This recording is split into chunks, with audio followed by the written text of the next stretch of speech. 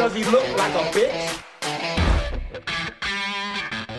I'm gonna blow the nutsack of a chin right off your face.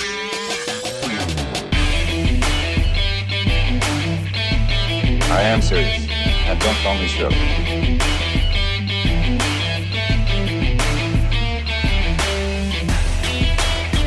They're not gonna catch us. We're on a mission from God.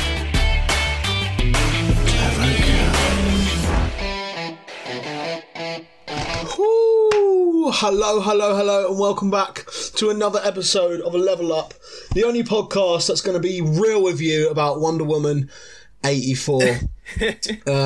Yeah, I think we'll get onto that later, mate. How was your Christmas, New Year, all that? Yeah, it was good, man. Yeah, it was good. I got Valhalla, so I'm all sorted now. You're happy. Yeah, mate, it's fucking lit. I've already played like 24 hours of it. Like, you know, you can check the time and see how long you played. What about you, Khan? Yeah, it was good. It was alright, you know. It was nice to see the family and chill there. Tier 4 South, was it? Yeah, Southeast lockdown. Yeah, I got home just before it, but it was mad. Yeah, it was a lovely Christmas. It was nice. I was kind of saying, it's kind of like what it was this year was the epitome of the year that we just had. That is what Christmas and New Year was. Yeah, I mean, I got pretty depressed about New Year because, like, it was just a bit like, yeah. And then you said to me, like, plans. Yeah, and you were like, it's just going to have to be like a 2020 version of a New Year. So I stayed in with my mum and my sister and we watched Point Break. Yeah, like, do you know what I mean? Like, you just got to make it what it is at the end of the day. But, yeah, no, I think New Year, new shit happening, lots of exciting things to look forward to this year as well, in regards to, like, film and TV. And I mean, the one thing that didn't really change was Doctor Who was absolute shite.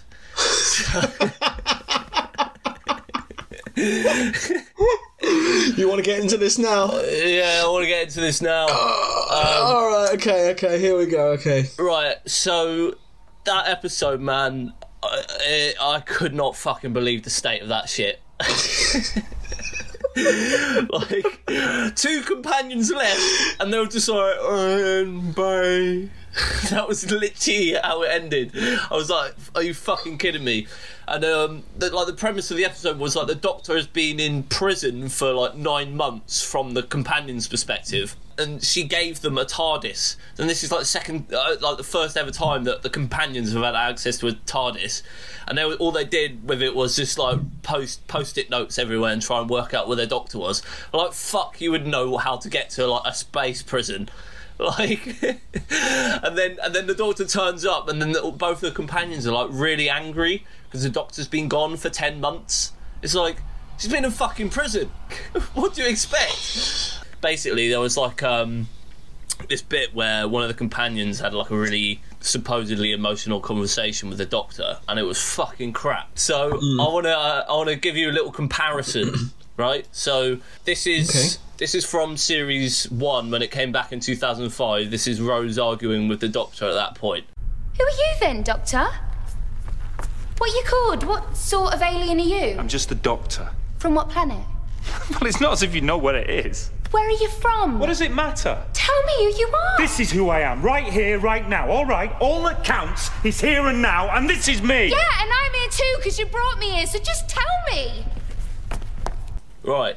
So that's some quality acting there. You get enough of the characters, you understand this perspective, you keep in the character of the Doctor a mystery and keeping it intriguing for the audience, right? So this is from the latest episode. What's happening with your home, you know? What happened to you on Gallifrey? All life there destroyed. Thanks to the death particle and Koshamus. And the Master? What did he want with you? It doesn't even matter now. No, don't give me that. Right? I see what you're doing. You're trying to avoid the subject. We've known each other long enough now. I know when something's changed. Me too.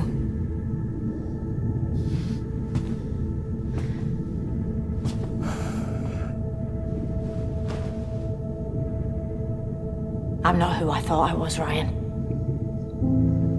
what I always knew Come on, man. to be the story Come of my life isn't true. I wasn't born on Gallifrey. Where I'm from, all the lives I've lived, some of that has been hidden from me, and I don't even know how much. Seriously? And how do you feel about that? Mostly angry. While I was locked away, all I kept thinking was, Lord, make it stop, please. if I'm not who I thought I was, then who am I? You're the Doctor? Same as before, same as always? No shit. I mean, fucking hell. Like, Doctor, you've always been the same, and it's like, yeah, man, like you're great and that. So like, don't be down on yourself because you're like you're a good person and that. it's like, fucking hell. I mean, that just shows the difference. Russell T Davies, slap it, done in 20 seconds. The earlier clip was 20 seconds long. You got twice as much information, way more believable interaction between two people, and there was energy there. There was excitement. There was like the fact that they were arguing with each other. They're just away on this trip together, and then now they're having this argument compared to just, oh, I'm this, I'm that, you're that, blah blah blah. It's like, yeah. Do you know what I mean? Yeah, I know what you mean, man. I get you. You're upset. I mean, Yeah. it's been released that she's leaving. So, what do you think's next for the franchise? I mean, what I'd much rather is the fucking writer left, Chris Chibnall. Like, he's the guy that should leave. Jodie can really do the best with that script, like, as she can. Like, actors don't really have much choice. They're just given what they're told to say, and then they have to say it. I don't blame her for leaving. Like, the show has gone down to TV ratings of the level that it was in the 80s when it got cancelled. Like, when it originally got cancelled in 1989 is at that level currently, and it does kind of feel like a repeat of that era of Doctor Who. So and the issue now is, because the quality has sunk so low, it means that the quality of actor that they can now get as the Doctor will be affected by that. And like, there's been a lot of fucking stupid news pundits that have never watched Doctor Who, like, kicking off and saying various bullshit. Like, they reckon that they're going to get like a YouTuber in to play the Doctor. I mean, I would actually kill myself if that happened. Like, Joe Sugg as Doctor Who. Hi guys, welcome to my vlog. This is the TARDIS. Like, fuck off, man. Just like the BBC is just walking into an office being like, yeah, we want to make it more current, man. We want to make it more cool. Who could we get in to like get it with that young like Gen Z audience though? And we want to make it like TikTok, you know, like get that group of people on board. Right, okay, wait. So wait. So we need to move on to the questions, man. Yeah. Have you got a question for me as well this week? Yeah, I do. Yeah, alright, okay. So basically, if you could have one pet that was part pet, part android, what would the pet be, and what would the attachments on the pet be? That's brilliant. I like that a lot. I mean, it would be quite interesting to have like a guinea pig as like a phone charger, like a portable phone charger. Like, just imagine like plugging the USB stick into the. What, and that would be it? You just have the guinea pig with the phone charger in it. That, nothing else. That's its only use. Is a guinea pig and a phone charger. You'd never have to recharge it. It would always have power. Yeah, I know, but mate, I'm thinking on like different levels. Like, in my head, I've got like a robot fox, because they're like nimble. They're like, they can like climb and they can do mad shit. Obviously, they're trained. It's got like a little like monocle thing that's like not a proper monocle. I know what you mean, like a little lens for an eye. Yeah, like a little lens out here that goes over his eye, yeah, and like a little headset, and you can like speak to him and that. And he's got like, I mean, I don't know, like maybe a money machine printed into his stomach. That'll be nice. I don't know, just like different stuff, like a little storage unit for a can of drink or something like that. I reckon, imagine like mixing a drone with a crocodile, like a massive fucking alligator crocodile, and it like and his feet are like the fans that like just imagine one of them like flying at you. Just actually coming in, they come in like that as well, don't they? Like, woo, on the vertical, like staring at you like, Yeah, that'd be fucking lit. I like that a lot. That's like sort of like Pokemon genre. Yeah, that's like war though. Look, like you're making like war animals, like things that are gonna like fly into enemy base. Send in the alligators. Over. I want to see that big time. Like monkeys with built-in like Slingshots. AK-47s into their arms, so like. That'd be mad. I can totally picture that in like a scene. Like there would be like the people like sort of like staking out through a forest, and then the bullets would just start raining, and all the monkeys would be like flying through the trees. That'd be fucking mad. Okay, so this is now a film. Level Up's first production. Well, no, it's actually not, because we've got the bear one about the estate agent. Yeah. Quite a different vibe. War monkeys. Right, have you got a question for me? Yeah, I do. My question is, hypothetically, if you could storm a British institution, what would it be? Obviously, going on from what happened in America yesterday, them fucking storming the Senate. Yeah. What would you go for? I don't know, man. I'm pretty... Maybe Windsor Castle. Oh yeah, Windsor Castle would be cool. I like the idea of hypothetically storming the MI5 building that's like on the Thames. Oh mate, don't say shit like that. There'll be some cool shit in there. It's probably just an office. You can't say stuff like that. What actually happened? Hypothetically.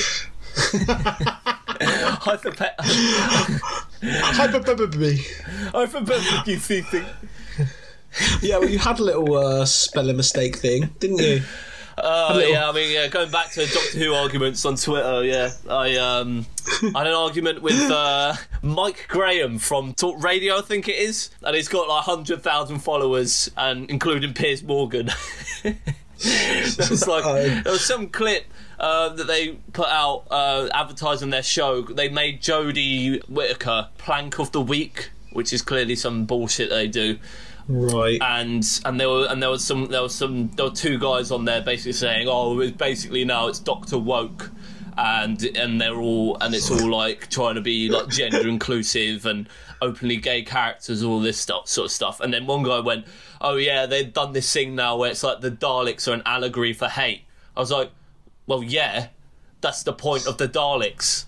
And then I quoted him saying, Daleks are an allegory for hate. Yeah, that's right. Has this Larry King looking ass ever watched Doctor Who? But then I obviously spelt allegory wrong, and I spelt it as allergy. So Mike Graham shared it and said, I think you mean allegory, Dave. And then so I changed my name to Mike Graham on Twitter. I called myself Mike Allergy Graham. And then I commented like, well, I'm not the guy that thinks the Daleks are anything other than a metaphor for the Nazis, Mike. So yeah, well, there that you kicked go. off. So it can happen. It can all happen live on Twitter. Actual beef about Doctor Who, man. Yeah, like this is what people are into now. It's just, including yourself. My lockdown fever has just got to a point now where I'm literally just a troll on Twitter, and I'll roast the fuck out of any idiot that I see. It's the only way I can get my frustration out. Yeah, I mean the stuff that's happening already. 2021's off to a banging start. So yeah, I mean it's fucked. All right, so we'll move on. Today we were a little bit struggling of what to watch, really, weren't we? We were like, definitely, because on the run up to Christmas we were on quite a good pace with it, and obviously with Christmas getting in the way, and then like Christmas is good because you can like do episodes based around sort of Christmas, and like then it's kind of sorted for you. For like in the new year, you like, all right, I gotta continue, but like, where do I go from here, sort of thing. So we were just kind of like, this week we'll just show each other films that we like and that think deserve a bit more praise and to talk about them, really. So Aidan made me watch what was it? Fucking, I completely forgot the name of it. Teen Wolf. With Michael J. Fox. Came out in 1985. The director didn't really do much else. Other than, I think they did the Teen Wolf sequel. But basically, if you don't know the Teen Wolf plot, it is an ordinary high school student discovers that his family has an unusual pedigree when he finds himself turning into a wolf. I think that's a good little bio, that. Yeah, definitely. Yeah. So I watched that, and then I made Aidan watch this film called Operation Avalanche, which came out in 2016. It's directed by an absolute fucking genius Canadian filmmaker, Matt Johnson. And I discovered him through basically like a comedy sitcom show that was on Vice called Nirvana, the Show, the Band. And he was in that, he wrote it, he directed it, and then he's also directed this film as well. So I looked up the shit that he made, what else he made, and discovered this film. And it's basically a found footage documentary about how the moon land, like in this world, how they were faked. I'll give you a better plot than that I got to find DB. In 1967, 4 undercover CIA agents were sent to NASA posing as a documentary crew. What they discovered led to one of the biggest conspiracies in American history. So yeah, did you want to go first? We got quite a lot to talk about that one, so should we go on that one? Yeah, I guess so. Yeah. I'll slap it first. So, Operation Avalanche. Coming into it, I wasn't really sure. Obviously, I know Dave gets into these kind of like weird like films, and sometimes I'm not into it. But for the podcast, give it a go. And wow, I was just so impressed, to be honest with you. I really wasn't expecting to enjoy it as much as I did, and I thought that it was definitely a genuine like diamond in the rough, if you know what I mean. Yeah. But I mean, all my notes here, you know how I work by now. Basically, the acting is spot on. They go in with every single thing.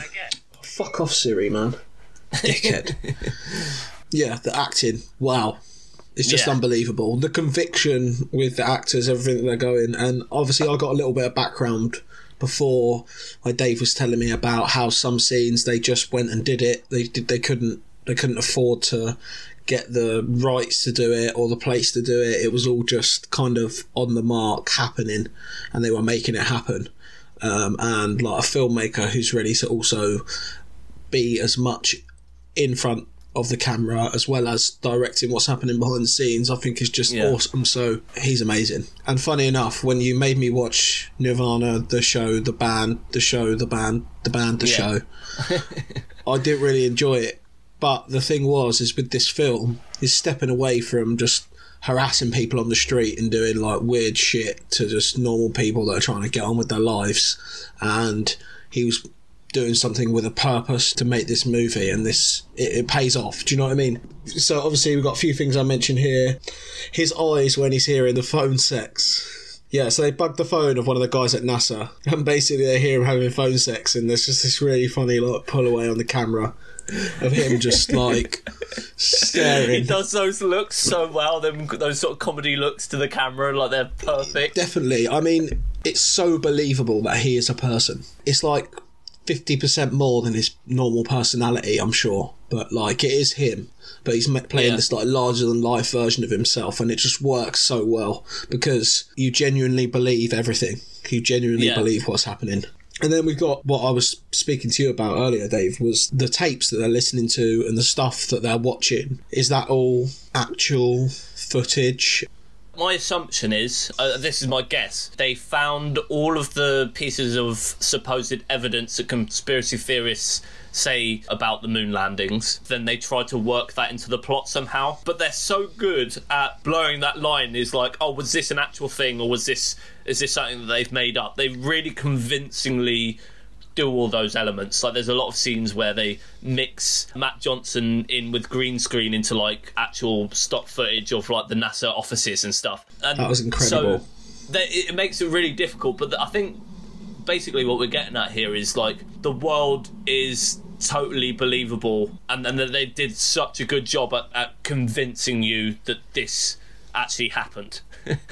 Like and it happened in the 60s. Yeah, like, and with someone with a bit less like film knowledge and a bit less understanding of the fact that you can fake that shit, I think that could easily convince someone. I can think of a few of our mates that you could easily just show that to, and they'll be like, oh, it's real. Like, this is an actual documentary that they found. Yeah, no, I 100% agree.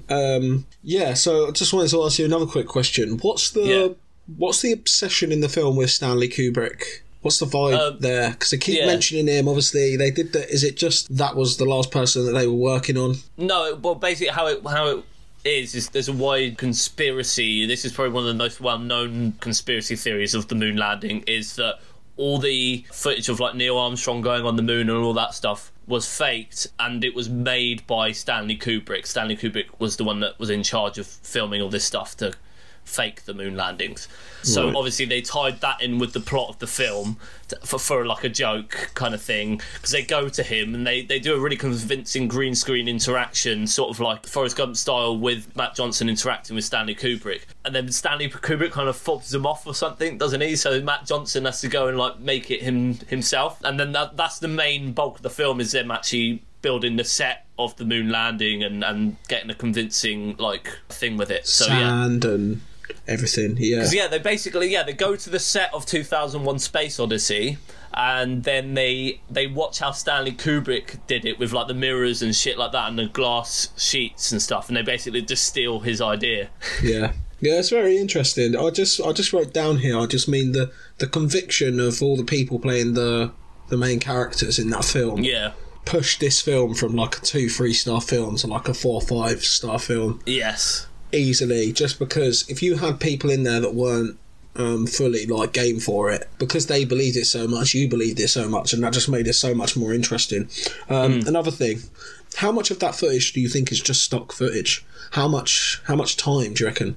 I think there's a significant amount in there, particularly shots where they're not in. They would have used a lot of stock footage. I think that's the other thing that makes it so convincing. They sort of blend the stock footage really well with the footage that they shot. And one of the methods of the way they did that was they shot it all on like a DV camera, and then they got it printed onto 16mm film, and then Matt Johnson literally physically got the film and dragged it over the ground like to scratch it all up. And then that created all them like scratchy sort of like little dots that appear on the film and on the footage and that. So yeah, they clearly spent a lot of time giving it that convincing look to sort of distressing it and giving it a certain look. Yeah, interesting. Right, okay, what else have I got out here? I just wrote down here, a film is doing the right thing if you're questioning reality. Yeah. And that's what it kind of does. It kind of like it does make you think about what's real and what's not real.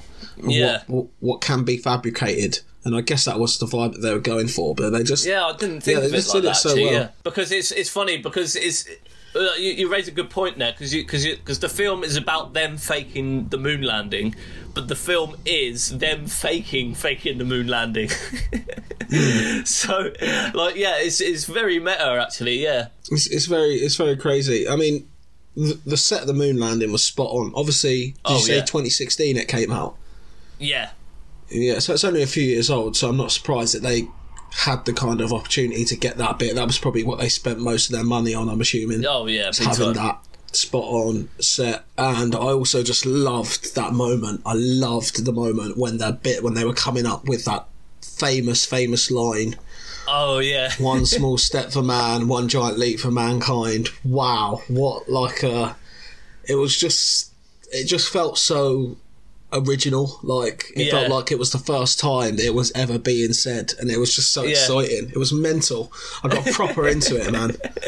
Proper into it. I think that's the other thing that we should probably mention as well, is the mixture of comedy and drama was very good. Never at one point did it feel out of place, like this is too far a comedy or this is too far a drama. It was always within that good bracket of either, and the serious moments were very serious and shocking, like what a character dies and you see him, he's hung in his garage. It's such a heart-stopping moment when you see it, but yet there are moments in it that really make you laugh out loud as well. It's like I mean, I've written here the end, that I've just put the end, fuck.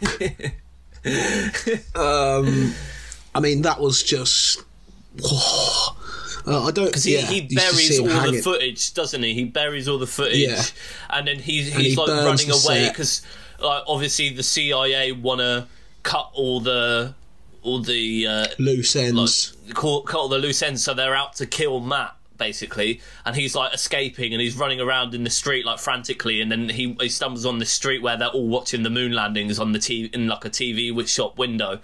And he's just there, and he just looks at the camera, and then it ends. I've got here.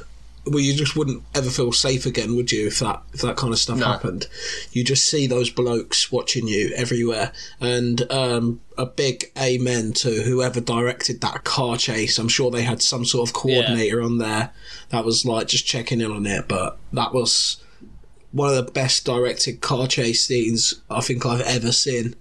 It was so good. It was so good. And I was just thinking about the amount, because it was actually Matt Johnson driving as well. Yeah. So that means that he had to learn how to whip those old 60s cars around. It was just a fascinating film. Well done, because you really surprised me this week. You really, really, really surprised me. I was not expecting to enjoy it, and I was just in it the whole time. I'm so glad you liked it, man. Like it feels like a travesty that this film isn't more widely known about, and Matt Johnson himself isn't like one of the most hot directors right now, because he really deserves like all the praise that he gets, because he's such a fucking force. Definitely deserves some recognition for some of the work that he's done. His improvisation, his directing, his writing, like his also he's a proper auteur in all senses of the word, because everything he makes is always pushing the mark with what they're allowed to do legally, and he has like a really good legal aid that he always speaks to when he's making films, because he's always pushing the absolute limit. They filmed a lot of it in the actual NASA building, and they lied to the people that were showing them around, because they said that they were like a student documentary crew, and they were making like a film about NASA, but the whole time they were making this fictional film. And then like there's bits where they interview actual experts, and then what they would do is just get them to put on like a checkered shirt to make them look more like they're in the 60s, and then they'll just film them. I think that's crazy.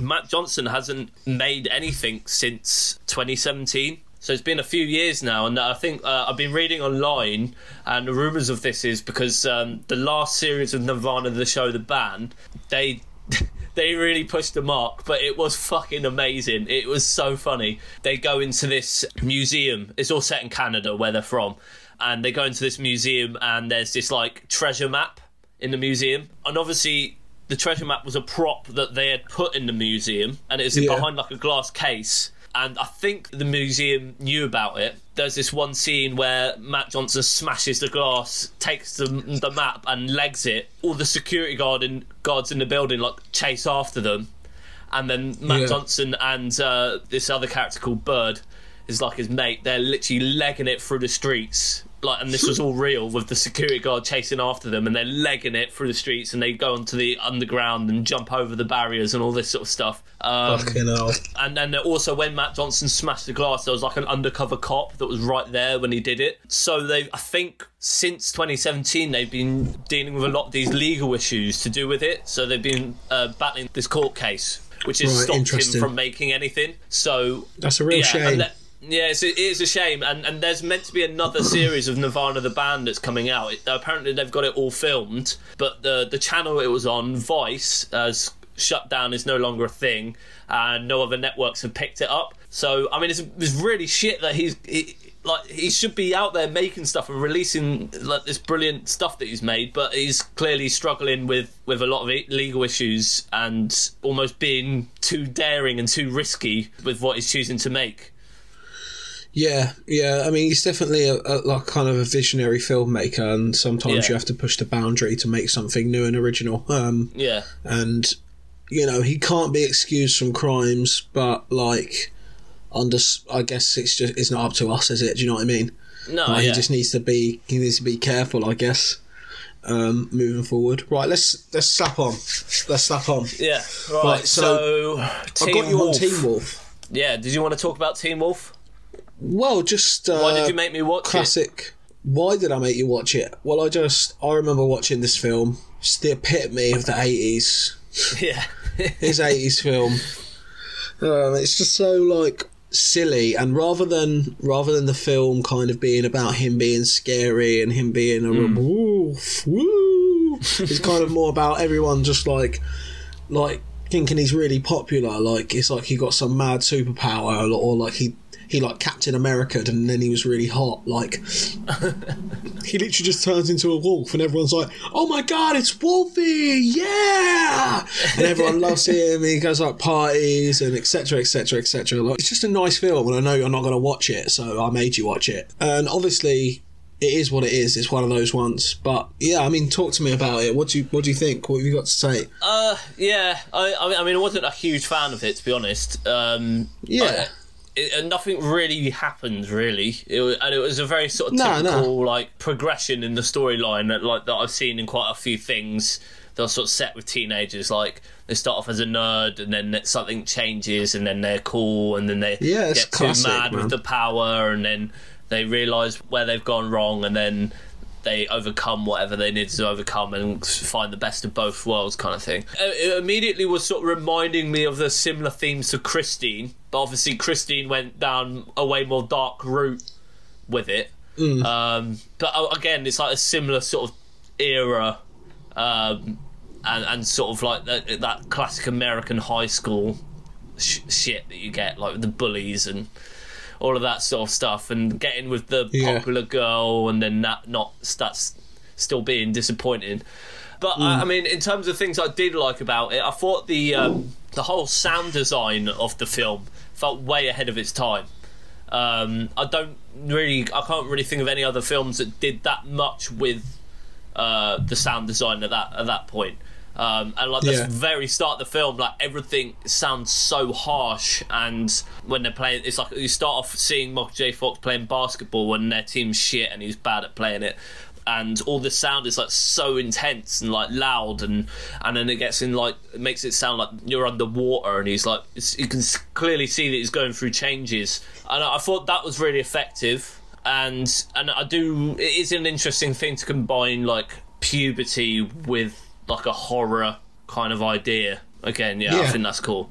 And then but it just kind of spammed me out that he didn't hide the fact that he was a wolf. Like that was like quite a different take on it that I hadn't really seen done before, because usually they're like, oh no, I'm a vampire, or oh no, I'm a wolf, and then they have to hide it from everyone, and then they end up killing someone, but none of that shit happened in it. I mean, the worst that he did was like scratch that guy's shirt off in the prom. Like, they didn't even make him bleed. So it's it kind of threw me off how tame it was. Yeah, they have adapted Teen Wolf into a new series, and that is a lot more dark. It's a lot more scary, jumpy, and also still very laying with that classical American high school teenager storyline with the love and the bullies and all that kind of stuff.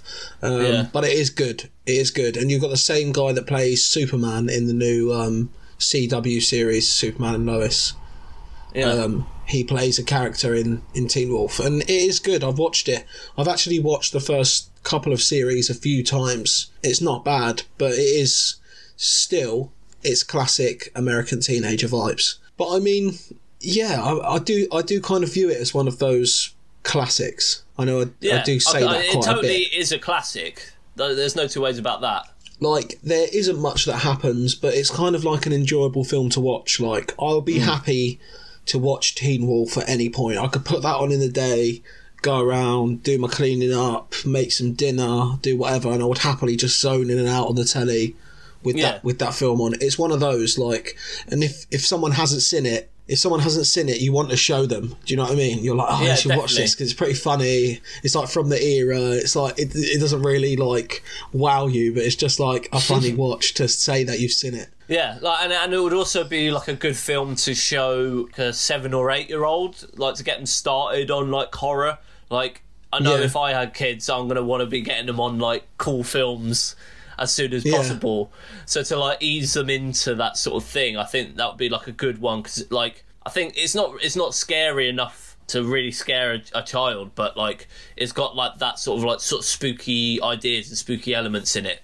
Yeah, definitely. And it'll be a good one for that sort of age, like 8 to 12-year-old kind of thing. Yeah. Weren't you saying Michael J. Fox absolutely hated it?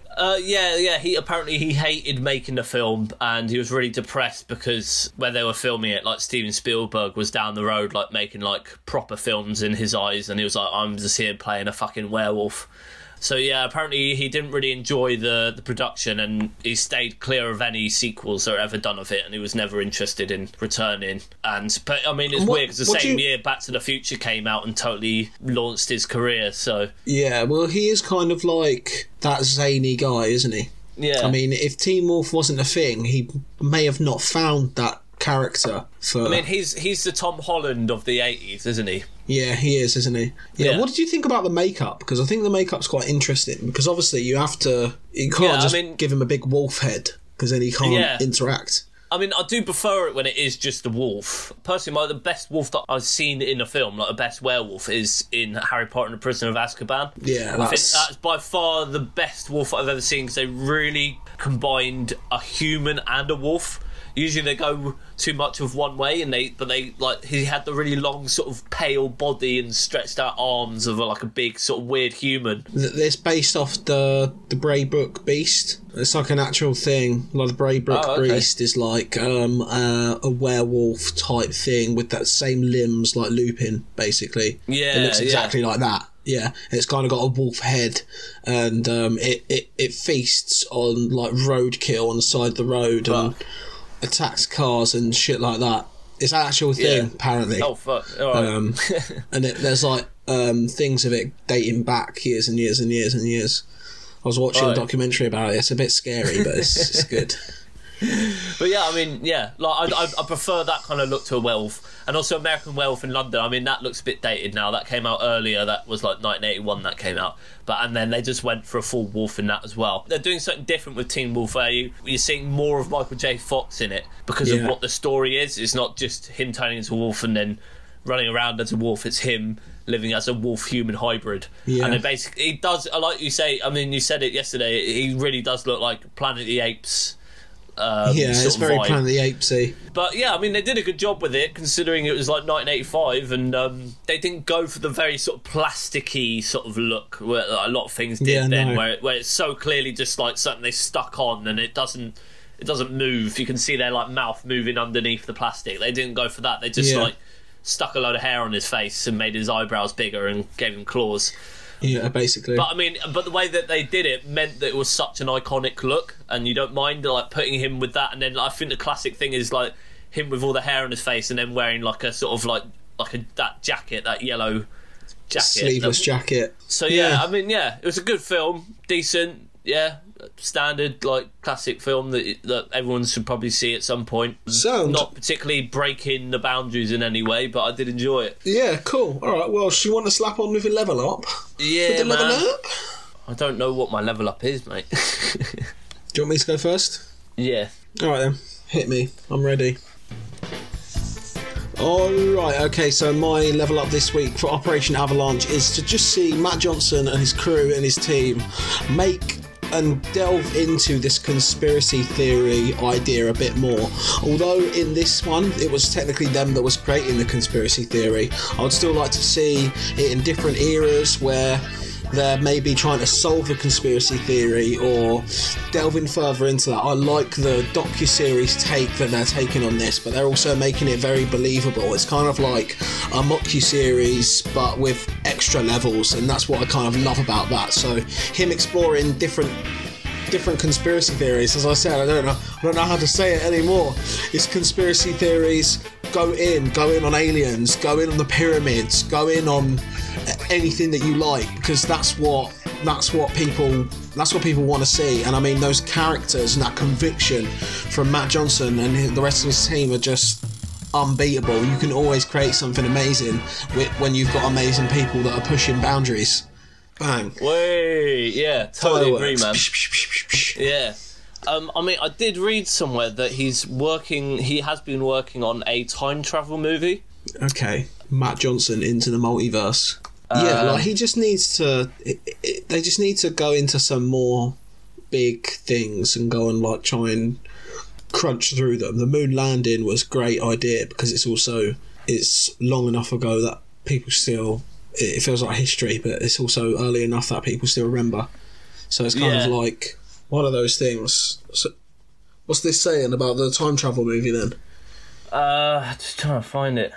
No, I can't find anything about it. I can't remember where I read it. Well, anyway, yeah. It'll be interesting to see them quash some new stuff, basically. There's a lot of conspiracies that are about now that you could do. Maybe like, I know what would be a flat Earth one would be really funny. A flat Earth one would be really, really funny. Go in and... Paul McCartney being dead. Huh? There's that conspiracy theory about Paul McCartney dying in 1966 and being replaced with someone that just looks like him and has lived as Paul McCartney for the last 50 years. That would be cool crazy. Because if you there's loads of weird like clues in the Beatles albums covers and shit like that people make that have said. I mean, there is one weird one that I can't explain. Like on the Sgt. Pepper album, when you put like a mirror in, like split the drum in half, and then if you look at the mirror reflection, it says Paul he die, and then 1966 in Roman numerals, and then there's like a little arrow pointing up to Paul, which is weird. That is fucked, man. Yeah, I mean, it'd be interesting to see that. Do you know what I mean? That's what I'm saying. Anything. As long as they're fully convicted into and they're fully invested into what's going on, I'm happy to watch them go and try and work out something and getting into tight spots with people, because that was what made it great. But yeah, right. Come on, your turn. I think you can do something. I think I've got something. Okay, you got it, Dave. First level up of the year. Don't fuck it. Right. My level up is doing Teen Wolf, but setting it in the 1800s in America, sort of steampunk era.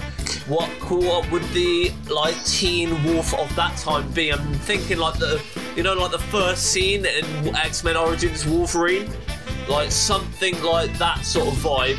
And then he ends up being a bit more of like a superhero, like using his skills to like actually do shit, like running up onto a moving train and fighting some like cloaked man in a top hat that wants to take his blood and put it into like other people and use that as a thing or whatever. I'd totally love to see a lot of action scenes of like some guy as like a young werewolf in the 1800s. I've just got these images in my head that I just think would be cool, like almost like what they did with the Lone Ranger with Johnny Depp, something like that, a plot line like that. I think that would be really cool.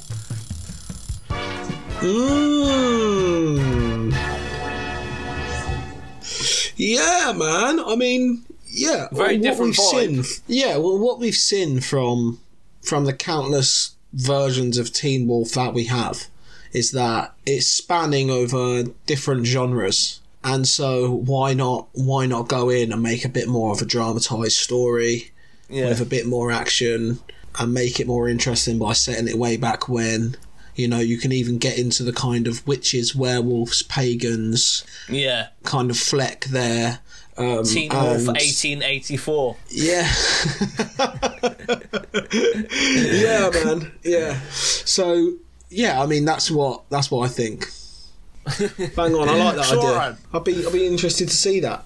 But now, it's time to sit down with Christine, have a cup of tea, and chill out. So we're gonna head on over to Christine's Corner. And now we're here. We're sat down. Christine's Corner. Lovely, beautiful, beautiful corner.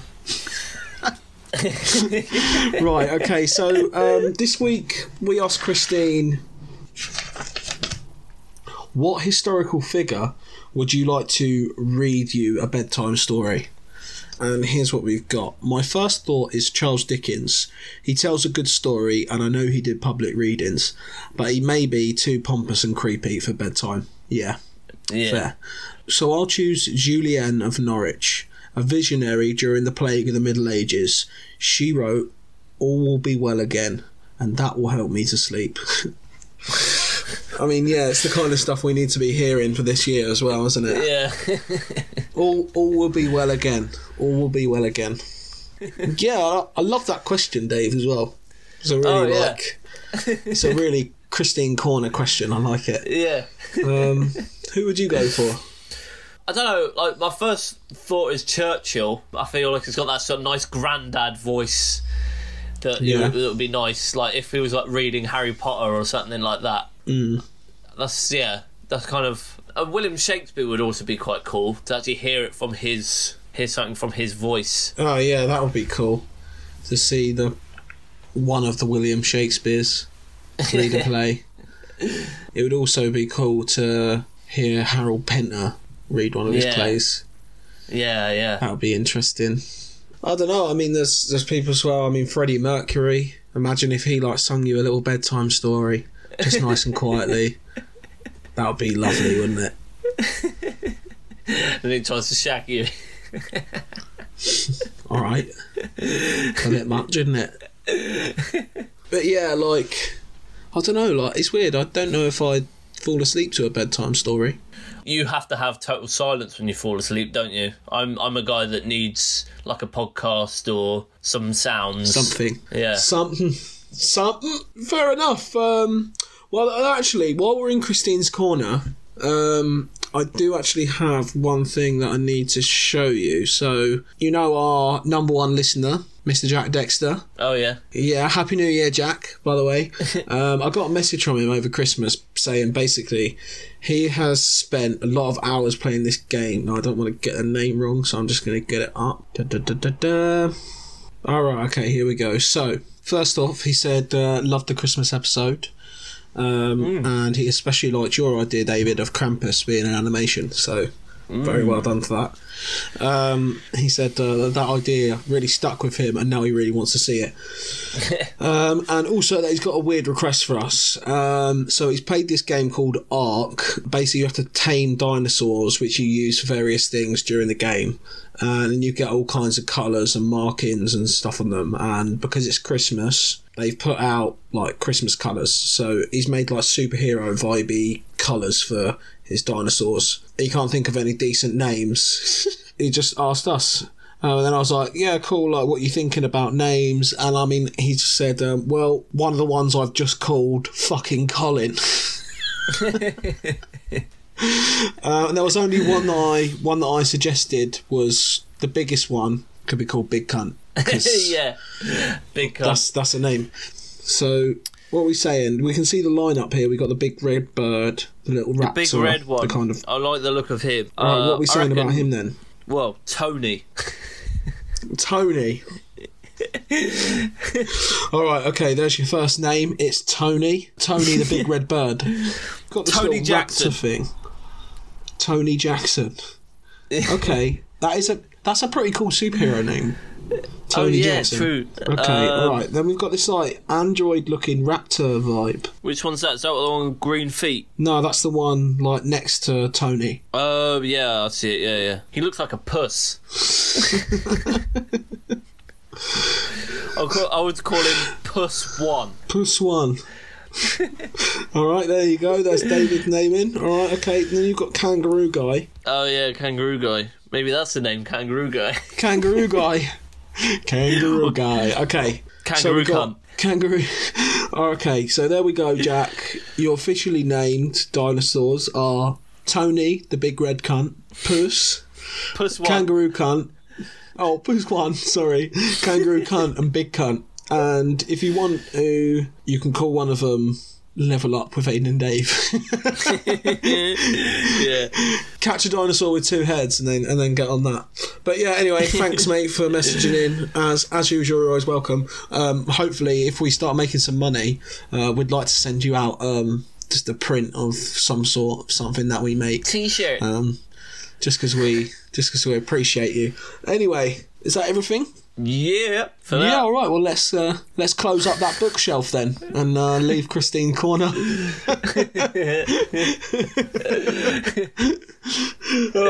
All right. Okay. Well, we got a fair amount to talk about.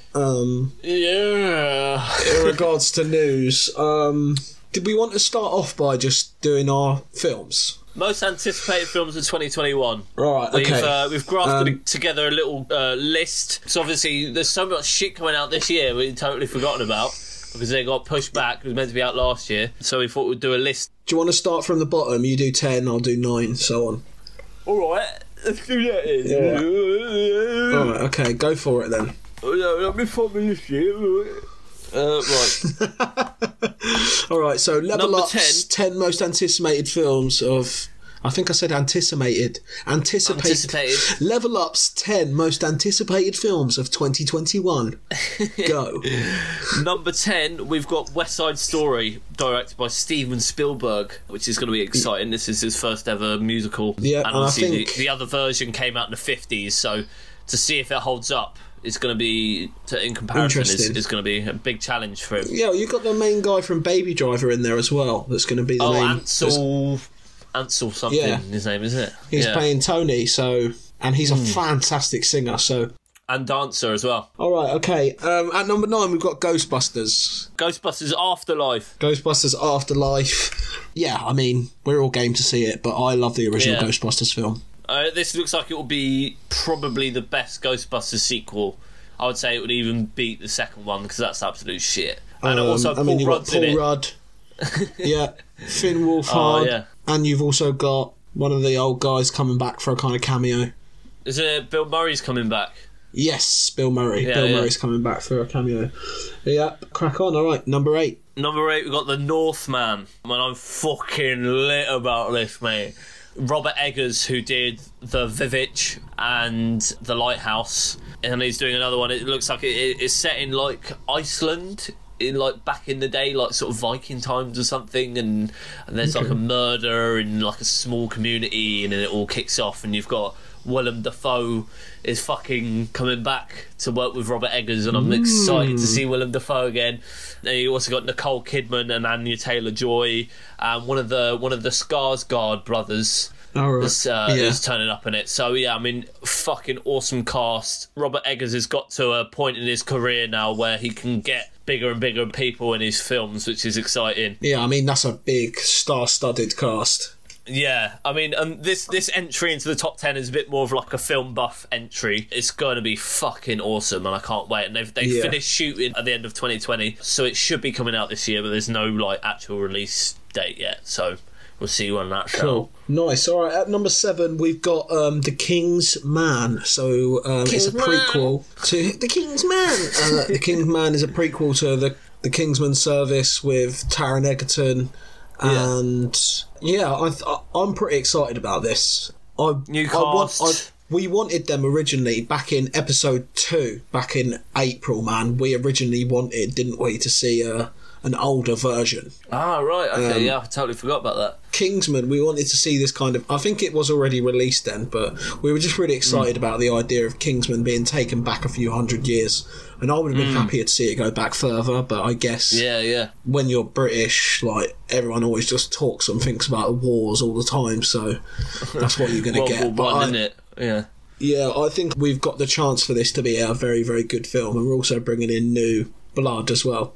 Yeah, new actors. Got new actor playing the main lad, and then you've got Ralph Fiennes being the sort of the mentor as well, which is going to be cool. Exactly. Yeah, I'm excited to see that. Number 6, we've got Venom: Let There Be Carnage, and that's coming out in June. Yeah, I mean, we're a bit iffy about this. We've talked a lot about how the Venom film didn't really pull through for the first one, but this new one's directed by Andy Serkis, so it might be a bit better, but then they've also still got fucking Tom Hardy doing a shitty American accent, and we're not sure about the casting of Woody Harrelson for Carnage, but we haven't seen it yet. But yeah, so it's sort of on the fence about how good this is going to be, but it's still highly anticipated for us, isn't it? Yeah, it sits pretty at number 6, doesn't it? Yeah. It's very, very up and down the board. It could go either way, but I think number 6 is where it can sit comfortably. Which moves us on to number 5, which is Morbius. Now, I shouted this to go in front of Venom 2, only because I think Jared Leto needs superhero redemption from being in Suicide Squad, and just what a car crash that film kind of turned out to be. And I think that from what we've got from the trailer, I think Morbius looks pretty good. A lot of people are not mad about it, but, you know, I make my own opinions on films if I like them or not. So, yeah, I'm looking forward to it. I think it's going to be a good spin, and Morbius is a massive character in the MCU, and if this goes well, this could be the lead on to this whole kind of Marvel Vampires universe, which is also probably going to appear in the next kind of 10 years. Yeah, well, like just going off that, I saw on Twitter, I don't know how true it is, but Sony and Disney have agreed to continue working together, and they've basically split Tom Holland to be working on like the MCU for another trilogy, and then is also going to do a trilogy with Sony at the same time. I don't know how that's going to pan out, but I mean that's a good sign that they're working together, because they've both got assets that need to be together, really. Like Sony owns Spider-Man and Venom, and then Disney own all the rest. It's like, well, it needs to be together. So them working out a way of doing both and planning out their stories and their story ideas for it both to work is the best outcome for the fans, really. Because at the end of the day, we get that, and we get more Twice as Spider-Man much. films. Yeah, I mean, with Morbius as well, because we've got this next Blade, haven't we, coming through? Yes. So I think that is also another link. There's probably Morbius is going to test it, and then they're going to be able to see what the fans want from this kind of vampirous side of the Marvel universe, and adjust the new Blade, probably trilogy, I'm assuming, to be better or worse or the same. Basically, what I'm saying is it's highly likely that we might even see Blade in the Morbius that would be sick. cut after, and it's also highly likely that if Morbius goes well, them two stories are going to intertwine, which will be really fucking cool. Right, move on, go for it. For number 4, number 4, we put this joint at number 4, Shang-Chi and Black Widow. Yeah, I mean, they're both MCU films. I'm kind of more excited about Shang-Chi because I don't know what to expect. Yeah. But, I mean, they're both kind of sitting in that similar kind of level. And I think because we've known about it for so long now, the anticipation dies after a while. Do you know what I mean? Yeah. When you've seen the action figures on the shelf, and you've seen all the merch, and you've seen the pyjamas, you're kind of like over it before it's already come out. And I think that's really the only reason why they've probably fallen off the top spot, because we were so ready for them, and because the coronavirus didn't come, and now we're just kind of like, now there's more and more stuff coming out. It falls down the table, but we're still just as excited about it.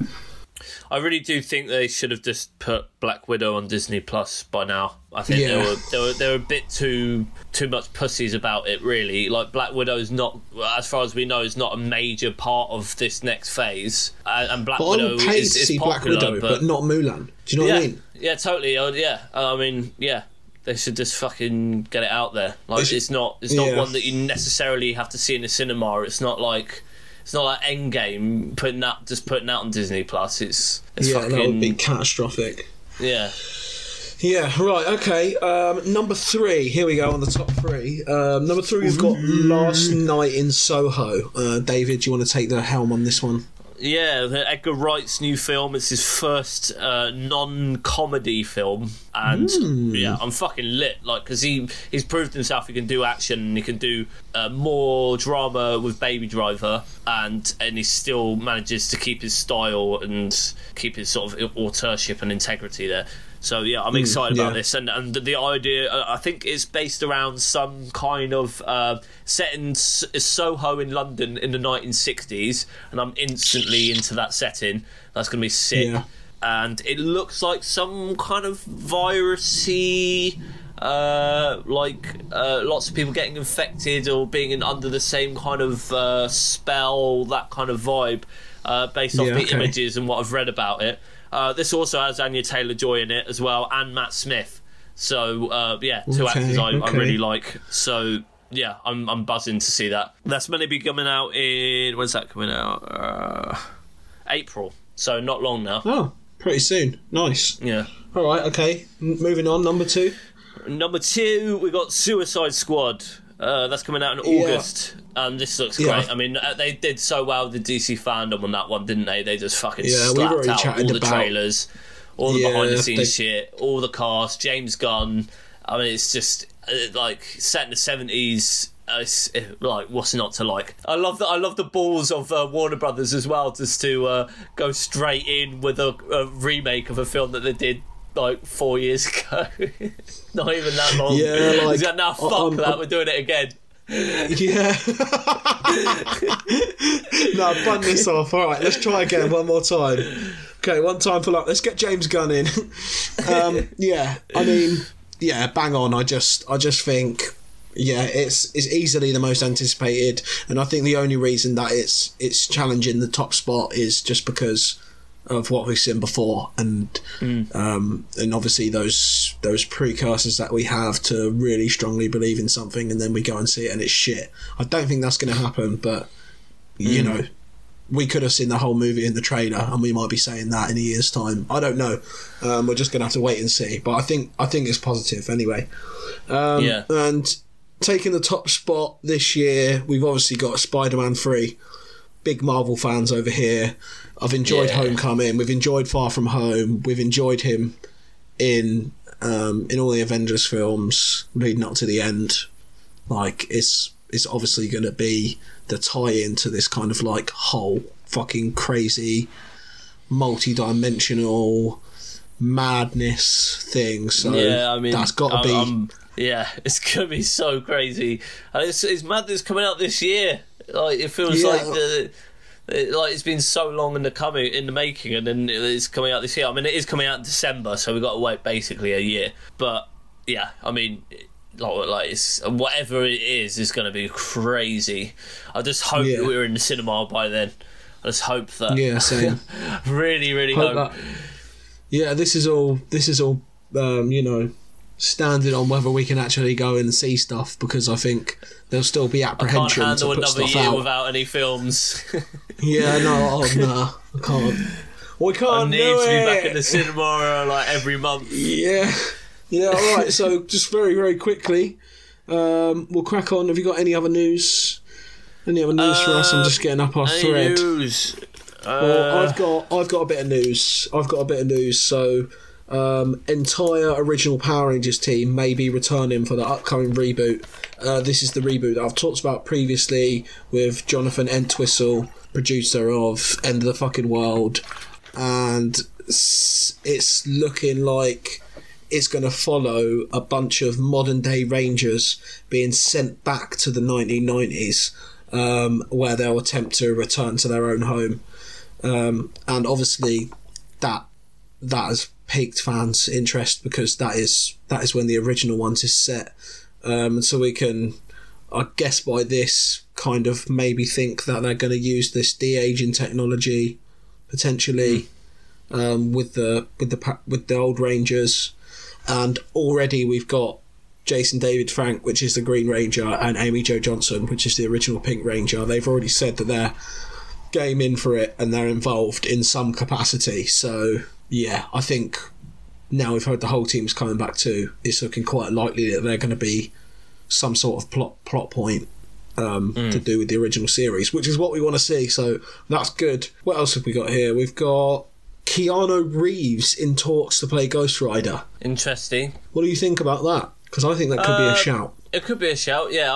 I'd rather see him play a character with a bit more going on. Do you know what I mean? I guess so. But I mean, is that just maybe a Ghost Rider that we've not been able to see yet?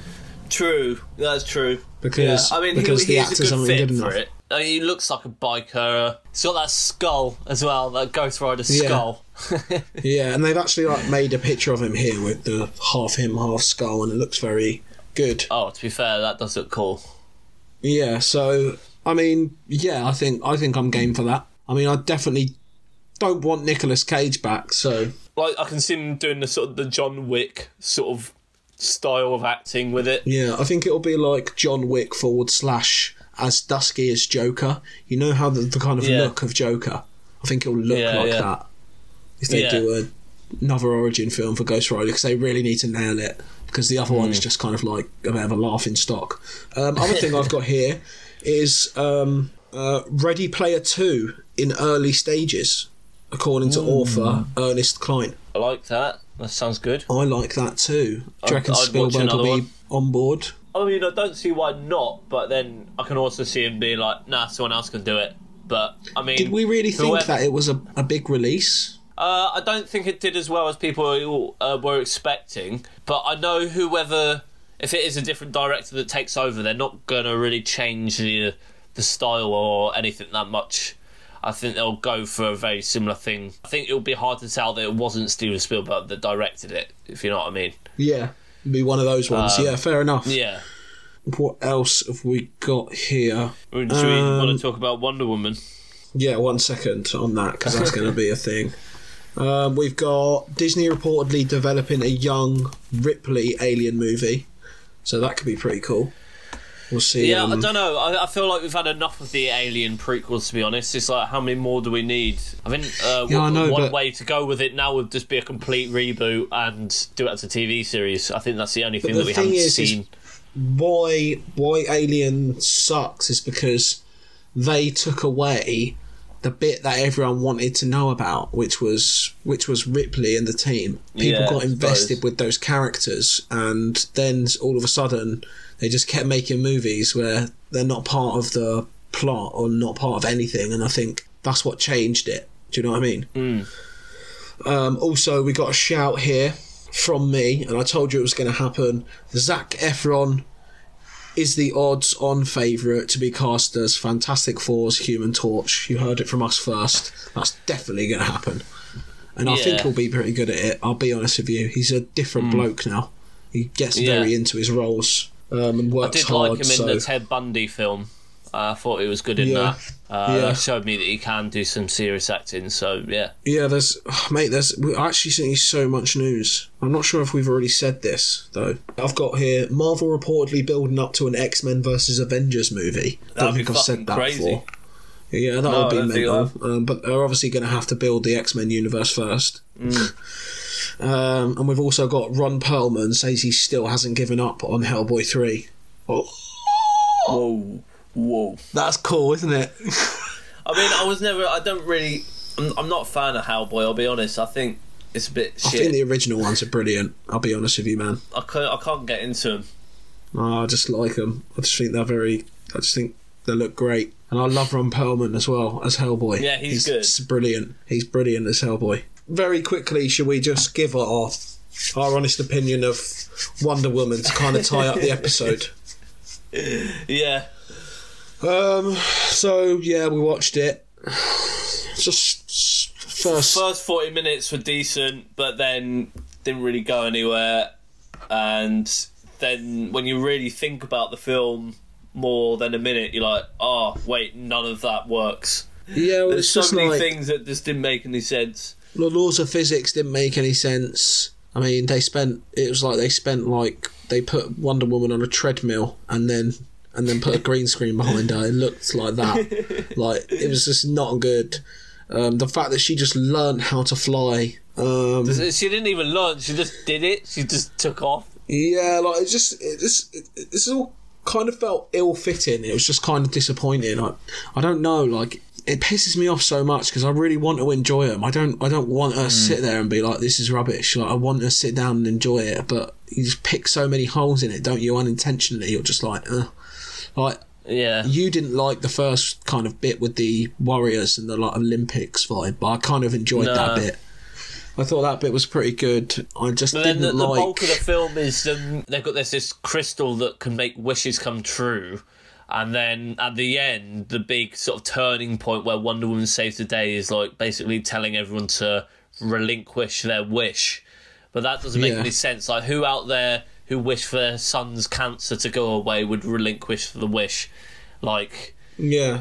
It just didn't work. And then I don't get why she wished for her boyfriend to come back, but then he came back but in someone else's body, and she shagged him while the man whose body it was totally unconscious of what was going on, so she effectively raped a bloke.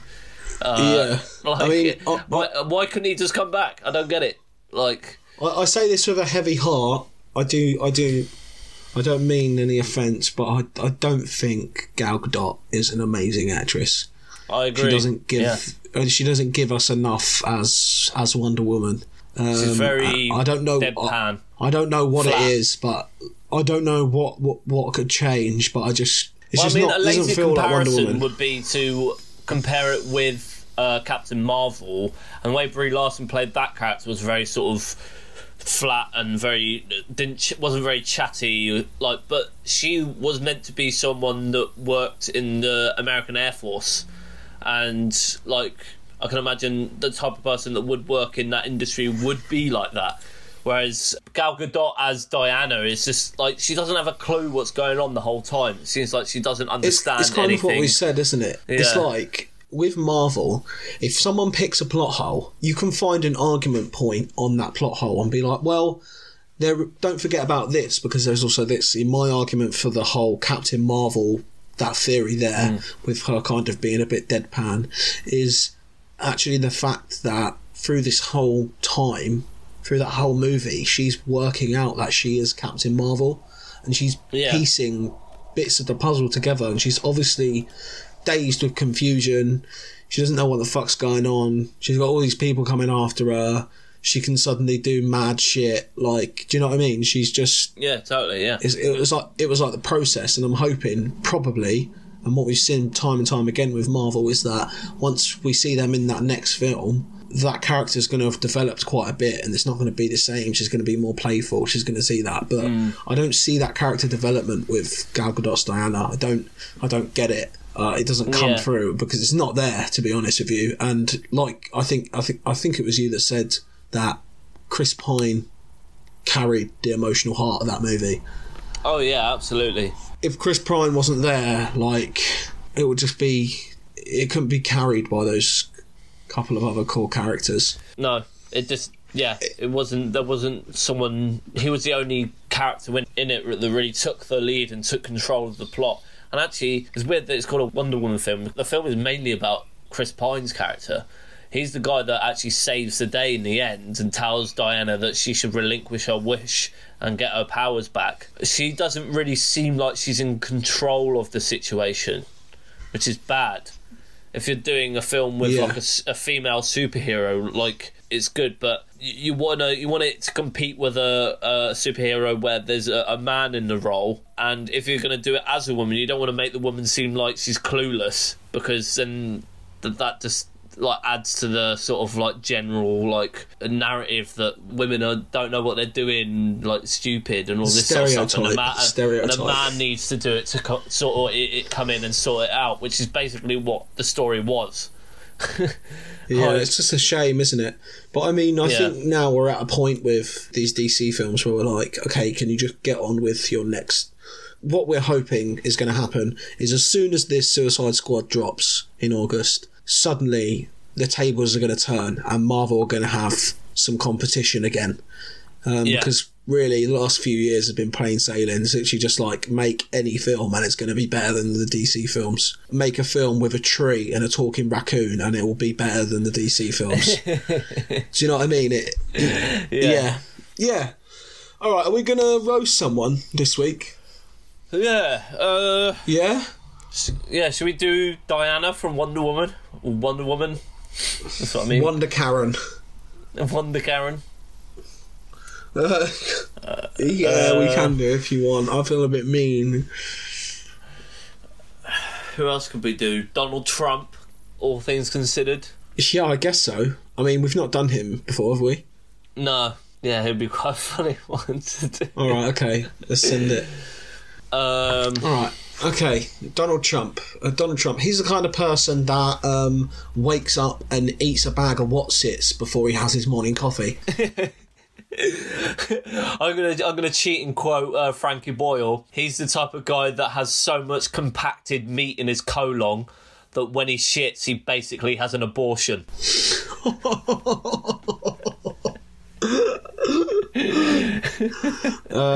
He's the kind of guy who blatantly, obviously sees the queue and still just walks to the front like a prick. He's the type of guy that when his arse cheeks rub together, he creates kinetic energy. What the fuck? He's the kind of guy that stands on a 45-degree angle. Yeah. Doesn't he? He leans like his stomach. He's like out like a chicken. But it's because he's got such a fat arse, and then he wears like platform shoes as well to make himself look taller. Yeah.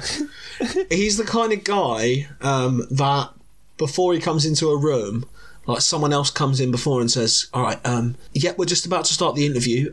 Just one thing, don't mention his hair and don't look at it. Can you imagine Yeah. He's, if like anyone like mentioned his hair or anything, he'd get proper upset about it and proper bullshit and start being a dickhead. Like he strikes me as that kind of bloke. He's the type of guy that you would euthanize in a care home. He's the kind of guy who deserves a slap around the face.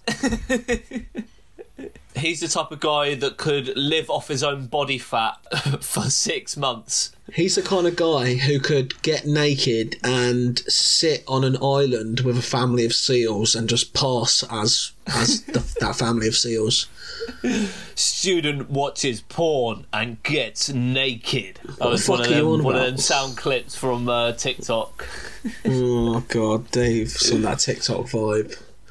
Giving in. Yeah, alright, okay, well, should we leave it there? Anyway. Yeah, alright, yeah. It's 6:30, I've got shit to do, man. You know what? Fuck off, Dave. Yeah, well, as usual, obviously, let's ask him something this week. Let us know your comments on Wonder Woman 84 if you're listening. Give us a message. Message us on Level Up Podcast. Find us on Instagram. You'll find us there. Level Up with Aidan and Dave. If you type that in, you'll see us loud and clear. We're bright yellow. And check out all our social medias. And yeah, well, thanks for watching. And that's it. That's it, man. Bye.